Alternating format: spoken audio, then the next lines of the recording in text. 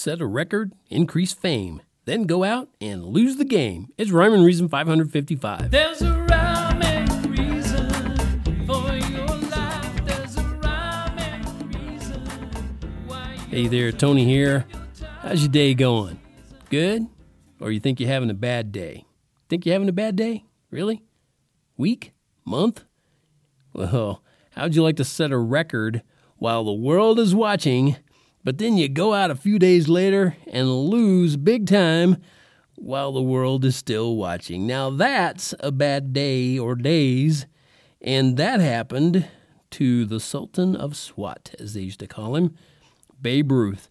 Babe Ruth set a record in a baseball game that was almost 100 years ago. He hit 3 home runs in one World Series game, and then he went out and lost the World Series a few days later.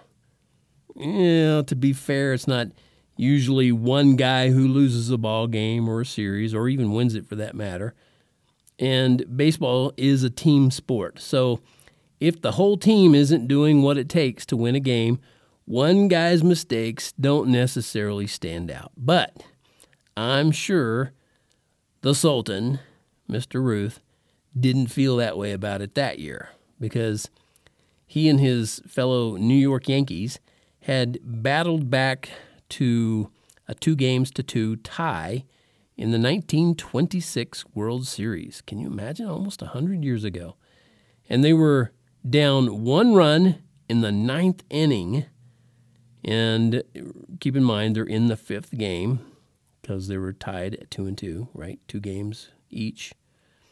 So they're down 1 run in the 9th inning, and Mighty Babe stepped up to the plate, and he drew a walk.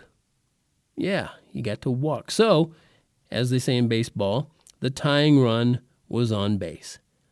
But Babe, and remember, he's kind of a big, somewhat portly guy, he tried to steal second. He wasn't exactly light on his feet, and that was well known. So the second baseman for the St. Louis Cardinals, who they were playing in this World Series, the second baseman was able to tag out Babe pretty easily. And the game and the series was over. The Cards had won, and the loss was all Babe's fault. He lost the game. I'll bet that's how he felt anyway. You ever feel like that? You feel like the weight of the whole world is all on you, and, like the whole world is watching every move you make because you're stupid and bumbling and slow and not light on your feet? You feel that way? You feel like the whole world is watching you, right? When that's happening. Well, they're not. So maybe you can rest a little easier if I tell you bad stuff happens. And it happens to everybody. And you're not singled out. And the game of life isn't up to you to win. Yeah. As a matter of fact, the game of life is already won by the one who created us all. So play on his team. He wants you there. We'll win, and he'll never let us fall.